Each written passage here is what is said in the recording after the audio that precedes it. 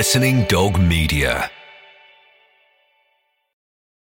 This episode is brought to you by Visit Williamsburg. In Williamsburg, Virginia, there's never too much of a good thing. Whether you're a foodie, a golfer, a history buff, a shopaholic, an outdoor enthusiast, or a thrill seeker, you'll find what you came for here and more. So ask yourself, what is it you want? Discover Williamsburg and plan your trip at visitwilliamsburg.com. Another day is here, and you're ready for it. What to wear? Check. Breakfast, lunch, and dinner? Check. Planning for what's next and how to save for it?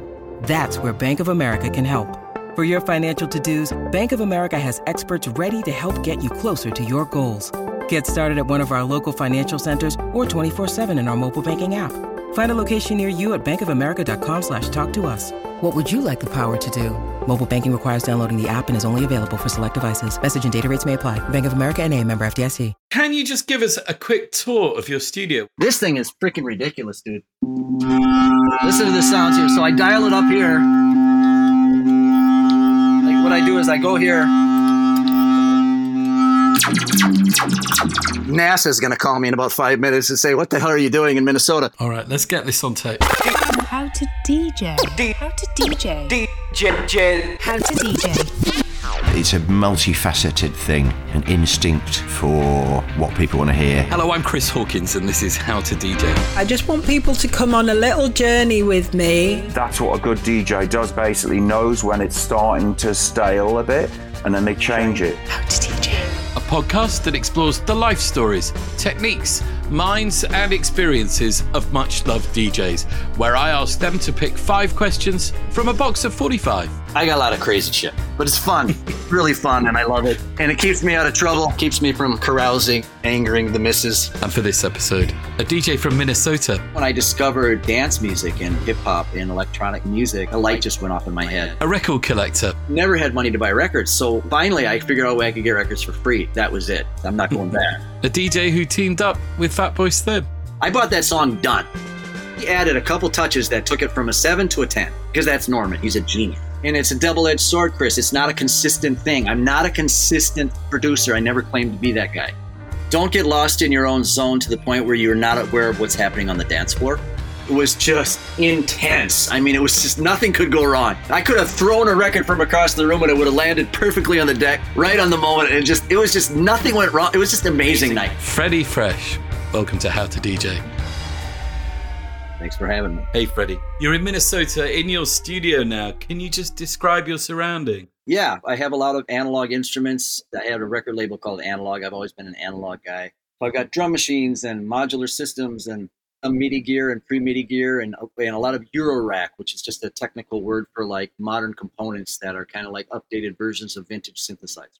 And records everywhere. You've always lived in Minnesota, yeah? I have. Well, I mean, I've lived in different parts of the world various times, but yeah, I've always had a home base here in Minnesota. And did you grow up in a house full of music? No, I didn't. My dad's a professional bowler and my mom was a teacher. And so what got you into music? That's a really interesting question. I never really thought about that because it's true. In the 1970s, growing up, I didn't, really develop my taste for music until I'd say in the 1970s. I was into like The Cure and Pink Floyd. I was a huge Pink Floyd fan. And yes, and I had all the obscure Pink Floyd albums, like Obscured by Clouds and things like that. So yeah, I was always into stuff that was off the beaten path. I wasn't really listening to the mainstream music. But then when I discovered dance music and basically like hip hop and things like that, in electronic music, I think a light just went off in my head. Did that music come to you through radio then?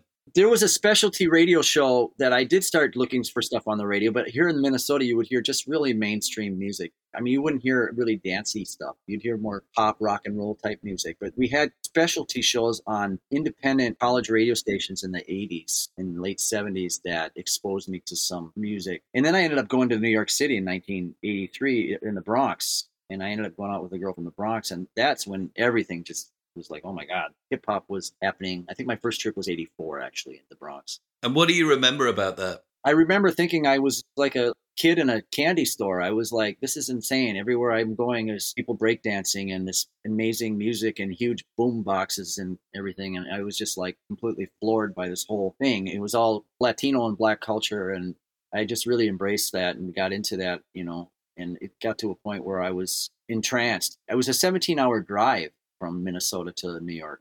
And I'd made the trip so many times that for any excuse, I'd be working at my dad's trophy shop and, they'd yell at me about a trophy order and I'd like, that's it, I'm out of here, I'm gone. Boom, I'd go in my car and I'd drive to New York. So I actually got to the tollways. Welcome to the tollways of Ohio. And I had $1.50 in my pocket one time. I remember that was an interesting trip. And what were you going to clubs then when you were there? I did go to clubs, but I went to record stores mainly. And I'd bring portable cassette battery-operated recorders and record WBLS and WRKS. And I became absolutely enthralled with the mix programs with the Latin Rascals, Shep Nunez, all the different DJs. And it didn't take me very long to figure out that they were creating dynamic mixes and master mixes. So they were taking known songs and bringing them together. And that to me was like a whole can of worms. I had to investigate that. And I became absolutely obsessed. And I would drive even to Pennsylvania because that was the first place you would pull in the radio stations. And I would just park my car on the way to like Pennsylvania when Chuck Chillout or Marley Marl or Red Alert would come on with their radio shows, and I would just record their shows. And I had a massive collection of all these tapes that I'd bring back to Minnesota.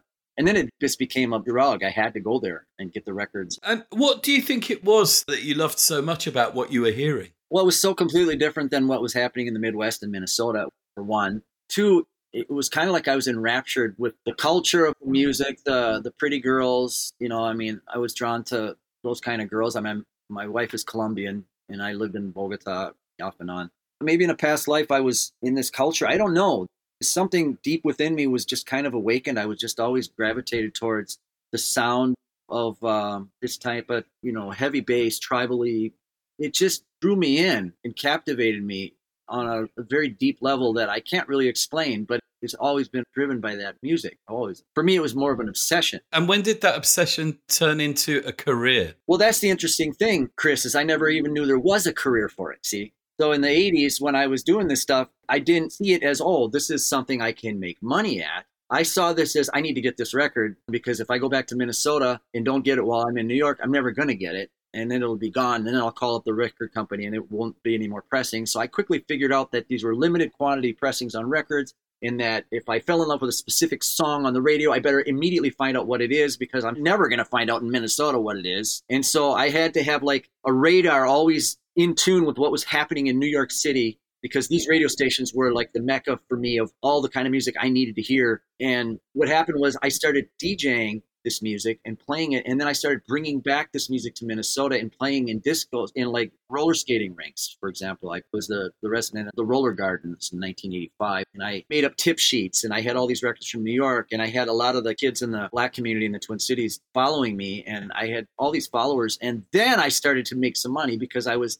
actually making $75 a night playing this music I love. And the roller rink was totally out of touch. They didn't really know what I was doing. They just knew that the people were skating to the music I was playing, and there was a lot of people coming. And they didn't care if it was just all black kids or whatever. They didn't care. They just wanted business, and I was bringing in business. And so then I got wise to the fact that, oh, wow, I got a little power here. I'm bringing this New York. And so then I started marketing myself as the New York Connection. So in 85, I was Freddy Fresh, your New York Connection, and I would get letterheads from the Roller Gardens. Interestingly, I got fired from a lot of black nightclubs in the Twin Cities that wanted to hear the Prince funk sound, and I was playing rap, and they weren't ready for it. I lost my job in black clubs playing rap music. Funny. And I would send letterheads to New York's labels, Tommy Boy, Profile, Zakia, all these different labels, and then I would convince them I was going to market their music here in the Twin Cities. I was going to be the Midwest guy who was going to break these records. And it worked. I got a lot of free promos, and that was it. When I started getting free promos, forget about it. I had barely had any money. I was delivering pizzas and doing all these odd jobs, and I never had money to buy records. So, finally I figured out a way I could get records for free. That was it. I'm not going back. And you were teaching yourself to DJ, I guess. Yeah.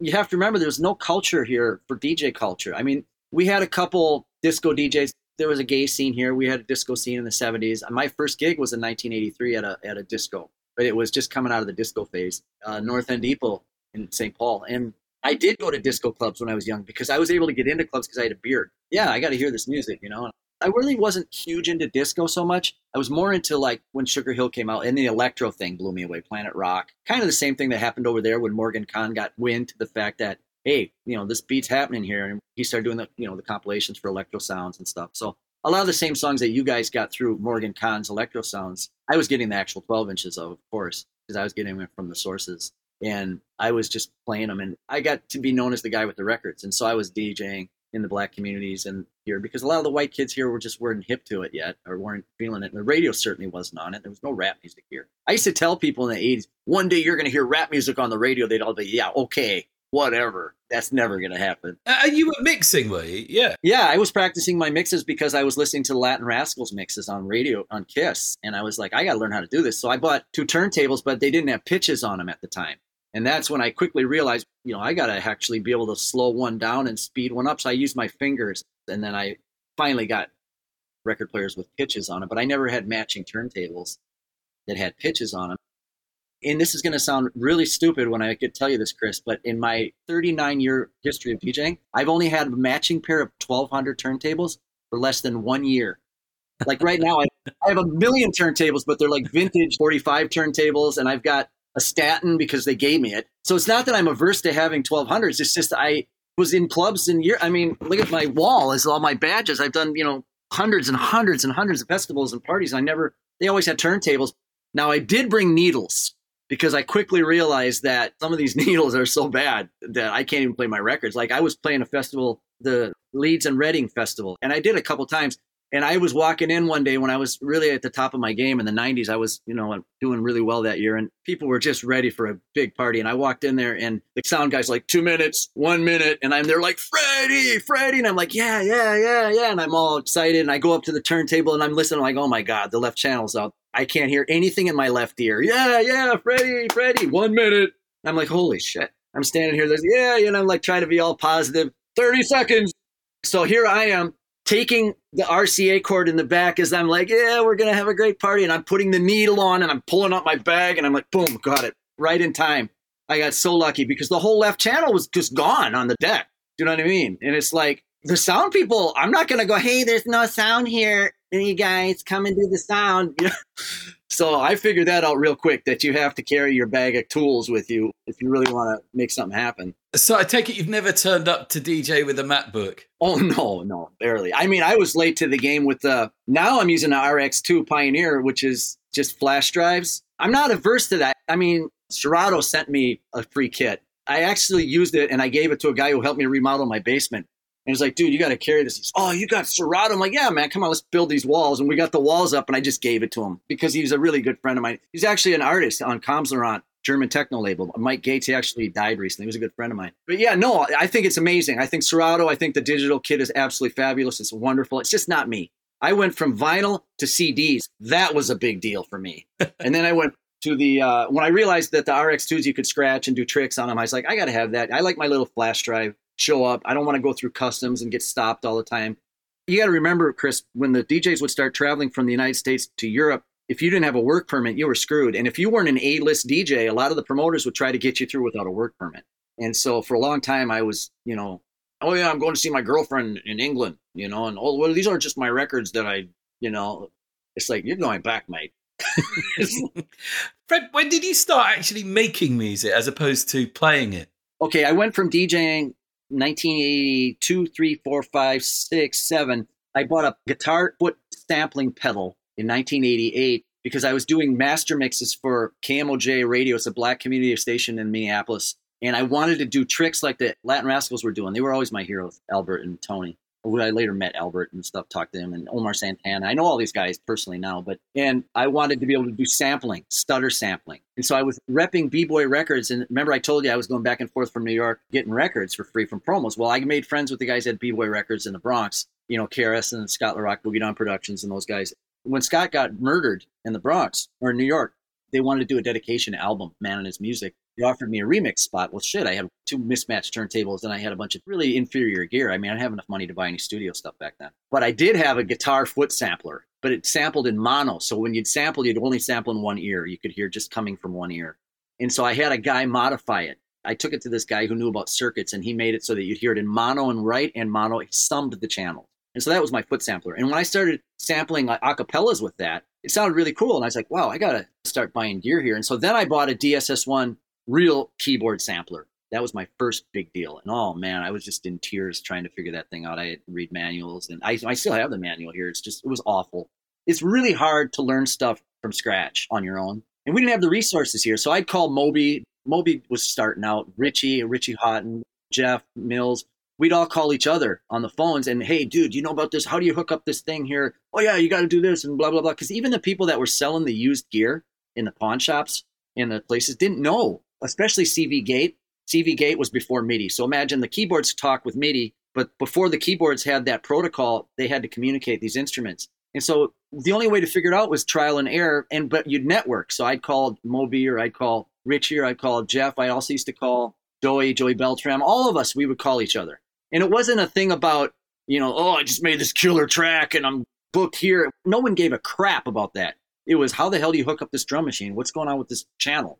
And like Jeff was really good with helping out, and the Underground Resistance guys, and we were all networking. Well, we were all talking to each other, and that's how we all knew each other. And where do you think you did make your first killer track? Well, that's a loaded question, isn't it? Because I do a lot of different genres of music. I mean, I make techno. I got known more for my techno long before my breaks, but I actually started with hip hop because I've always loved hip hop. And so I kind of came full circle.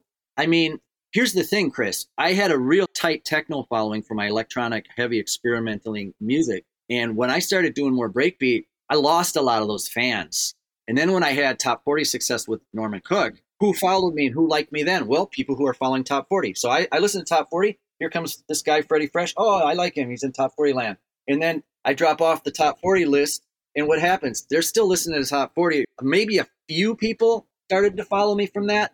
And my techno guy was like, what the hell is he doing? He's making breakbeat. He's not even a techno guy anymore, But then I would come back and make an electro track or something. Oh, yeah. So my fans are just all over the place. Music is about an artistic expression. It's about, today I feel like I'm bored. I can't concentrate on anything for more than 5 minutes. I always get distracted. I'm going to make this track. Wow, this sounds really dope. Listen to this beat I found. Oh, I'm going to make a track with that. And then, oh, this sounds amazing. I put it on my SoundCloud page. 2 months later, I think, shit, why did I even put that up there? And then another song I put up that I don't think is that great takes off, and people are like, oh, this is a really good song. So yeah, for me, it's more about experimenting. I have all these cool instruments that I like to make sounds with. And if something calls my attention, I run with it. And it's a double-edged sword, Chris. It's not a consistent thing. I'm not a consistent producer. I never claimed to be that guy. Tell me about how you and Norman ended up getting together. Norman had been playing my records, and I had been playing his records. So I was signed through Sven Vath. I was on Hard House, which got licensed to IQ in England. And so I ended up with the IQ crew, and that was 16B and me and a couple other guys. And because I had that presence in England, and plus, remember, I told you I had my analog record label. I started getting more into electro and breakbeat stuff. I had a label for that called Butterbeat Records, which was more hip hop. Also, I ran it with a guy named Josh Virgin. He's still running it. And it was more hip hop and breakbeat. And then I had a label called Boricua, which was like a Latino label. I was going to run with that. I was living in Puerto Rico at the time. Norman had been playing some of the stuff off my Boricua record, and I didn't even know that. And he was, a fan of some of my productions. And of course, I was a fan of his stuff. I was listening to Everybody Needs a 303 before his big albums came out. And so I think Fazia at IQ put me in touch with him, and then he invited me to play his Big Beat Boutique. And so now when I played his Big Beat Boutique was my first few gigs in England, and I didn't realize the sound that was happening, like the Fresca Nova sound, the breakbeat sound was really picking up steam in England. So I bought like Barry White records and hip hop, like Marley Marl Scratch and all this stuff. And the kids weren't really feeling it, but they were really being nice and welcoming and loving to me.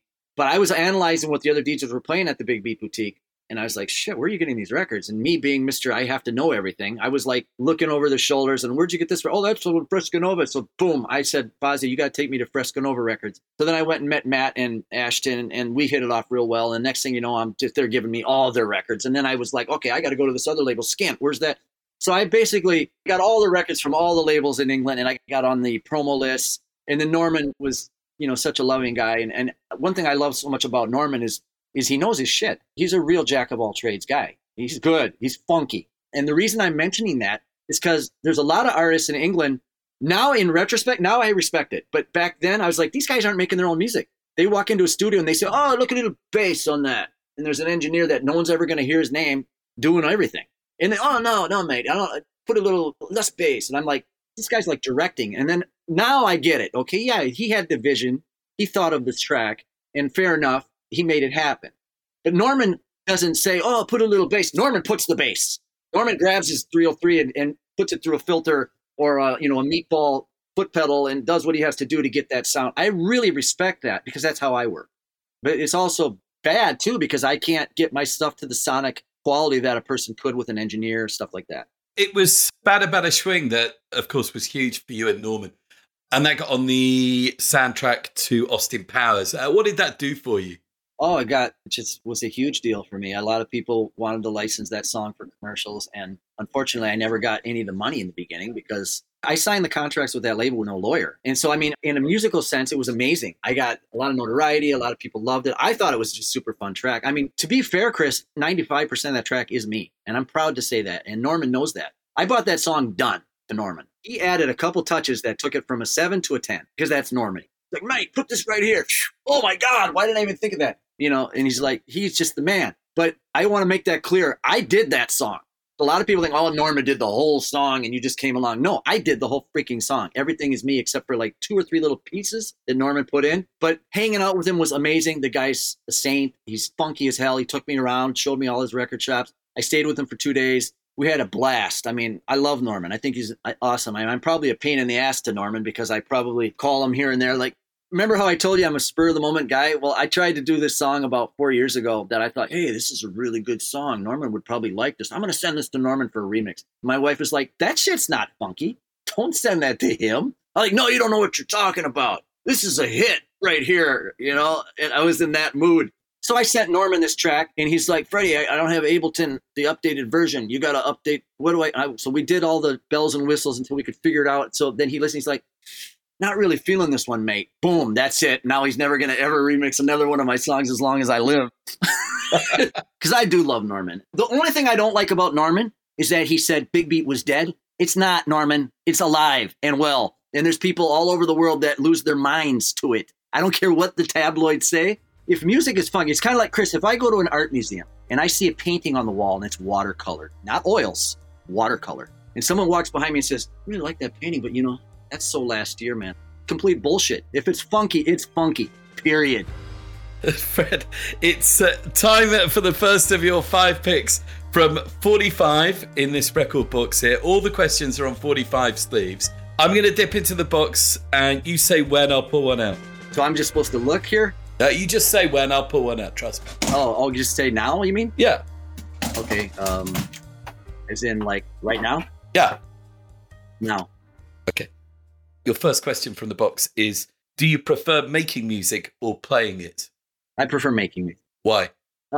Because I can try to push boundaries and experiment, and because, I mean, if you would ask me that 10 years ago, I'd say probably playing music, but I'm in the zone right now where I just like to make music. But it's always been kind of a 50-50 split. But playing music, watching the people dance, I mean, that's a trip right there. You've taught DJ techniques at college. Can you share 3 vital techniques? Don't get lost in your own zone to the point where you're not aware of what's happening on the dance floor. And that's really critical because if the people aren't feeling the vibe that you're feeling, there's no vibe. I mean, you have to see this isn't going where I want it to go. Look at this. This is going, and take the crowd in that direction, because you might be a famous DJ and people are going to dance to whatever you give them because they like you so much. But at the end of the day, pretend you're behind a wall and no one's seeing you. Would they be losing their minds? You have to let people feel that music, and you also have to, put away the ego or whatever you have and just vibe with your crowd and read them and get off that. So yeah, it's real critical that you're analyzing what's happening as you're playing. Vibe the crowd, analyze the crowd. What else? If you were going to go from one tempo of like a hip hop tempo of like 90 or 102 per minute to, like a house tempo of 140, because for me, I like to play a lot of different multiple genres when I'm DJing, or at least take it into a couple different lands. Be real clever and creative how you do that. You don't want to just make an awful train wreck mix. There's clever ways that you can stag songs that don't typically blend. You could put an acapella in between. You can scratch in an intro. Learn the technicalities behind how to transition from genres that traditionally wouldn't mix together. So I don't know how I would put that into words in a concise way for you, Chris, but I guess what I'm trying to say is have some technical skill behind what you're doing, because it's not all about just, one tempo all night long. Unless you're a house DJ and you're only going to go 124 all night long. I lose my mind. I asked you for 3. One other technique. Another technique as far as DJing to keep the crowd, don't bring too many records to a gig. If you're playing vinyl, realize there's going to be a lot of music you're never going to play. Try to very, very carefully think out, am I really going to play this record? This works for vinyl DJs. Because I was in that position where I would start with so many records and I would limit it down. So get to a set and also remember certain songs work amazing together. So kind of design your set a little bit don't go completely blind. I used to do that. I used to go to gigs just blind. I'm going to play whatever. But then over time, I realized you can have an absolutely fabulous set if you put a little bit of effort into it. So yeah, put some thought into what you're going to do. Don't just wing it completely. Amazing advice, Fred. Back into the box for your third question. Say when. Now. Wow. What is your finest moment? Musically? Yeah. Okay, my finest moment was the moment that I realized that people were losing their minds on the dance floor to something that I had actually made. I don't know what it was because I've made hundreds and hundreds of tracks, but it was me and I made it. And I remember Norman told me that DJing is like having an orgasm, and having people dance to your own music is having a multiple orgasm. I always remember that. He told me that. And it's absolutely true, Chris. When you're making people lose their minds and it's to a song that you made, it's just another level of intense satisfaction. How to DJ with Chris Hawkins. Still to come. Next thing I know, it's raining on the stage, Chris. I'm talking just stuff shooting up at me. And I'm like, they can't hate me. I've been here less than a minute. And you ask yourself, well, was I there to play that party, or was I there because I got to meet this other person? That wouldn't have happened had I not been there. So it's like everything's connected. When you need mealtime inspiration, it's worth shopping Kroger, where you'll find over 30,000 mouth-watering choices that excite your inner foodie. And no matter what tasty choice you make, you'll enjoy our everyday low prices, plus extra ways to save, like digital coupons worth over $600 each week. You can also save up to $1 off per gallon at the pump with fuel points. More savings and more inspiring flavors make shopping Kroger worth it every time. Kroger, fresh for everyone. Fuel restrictions apply. Back into the box. Fred, say when. All right, go ahead. I don't know how big your box is, though, Chris. Maybe it goes to the ends of the floor and I could be sitting here for 5 minutes. What should the world do with CDs? Play Frisbee with them. Do you think they're ever going to be worth anything? I think they have their place in that respect that an independent, privately made CD would be special for someone. Like if Boards of Canada had made a CD, a limited quantity, that would be very special. It would be. I'm not going to say just because of, oh, it's on a CD, it's terrible. No, yeah, it would be great. Mass-produced CDs, I'm not feeling them. They just have a stale sound to me. And on top of that, they don't have liner notes. I like to hold the actual artifact. Half the fun of holding a Bo Diddley album is the fact that it was made in 1958. You know what I mean? I'm holding it in my hand. I'm reading it. It was pressed there at chess, and it's from 1958. It has a deep groove, and all that stuff is a nuance that brings me back to that essence, to that era. For the most part, the CDs are going to be worthless, right? I would guess they're probably not going to be worth any money at all unless they are a group that has a real following and they did a limited CD for their fans or something. That's my guess. Yeah, mine too. All right, back into the box for another question. Say when. Okay, now. Okay, Fred, what's been your best time ever in a DJ booth and your worst? Well, I can tell you my worst because it was pretty bad. In the Millennium Party in 2000, I got booked to DJ for Torquay, Australia, 60 rock bands and 60 DJs. And what happened was originally down the coast of Australia, and they got rained out and they had to move the festival up the coast to Torquay. They canceled all the DJs except me because I was the headliner and all the rock bands. So I had to play a double gig. It was a huge gig for me. And it was going to be 25,000 people there. And I opened for Blink 182. And when I got onto the decks, I'd already had like 5 Heinekens because I was a little bit nervous. But once I'm on the decks, I'm good. I get on the decks. Within 2 minutes, I saw something fly over my head. It was a chair, I think. And I'm like, holy shit, this crowd's really active. There's like 25,000 people, bouncers all around. Next thing I know, it's raining on the stage, Chris. I'm talking just stuff shooting up at me. And I'm like, they can't hate me. I've been here less than a minute. This is not normal, right? Something's weird going on here. So I hear the guy behind me going, there's no sound. Well, I had monitors in front of me, so I heard sound, but the crowd had no sound because after the Violent Femmes, I think, or whoever the heck was on before me in the intermittent, and sound crew left, or he doesn't need a sound guy, he's a DJ.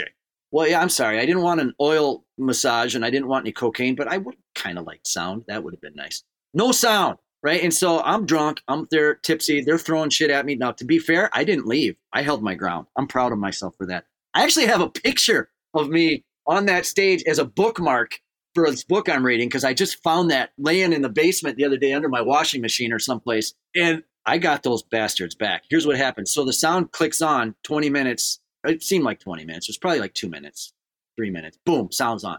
They stopped throwing stuff at me. I'm pissed. angry. I finally get the crowd back, and now I'm running around getting everybody the finger, which was the stupidest thing I've ever done. But they actually were digging that. They actually were like, yeah, yeah. And I was just like, man, you bastards, you didn't give me a second. I could have rocked you. You didn't even know. You're just throwing shit at me like I'm just the dork.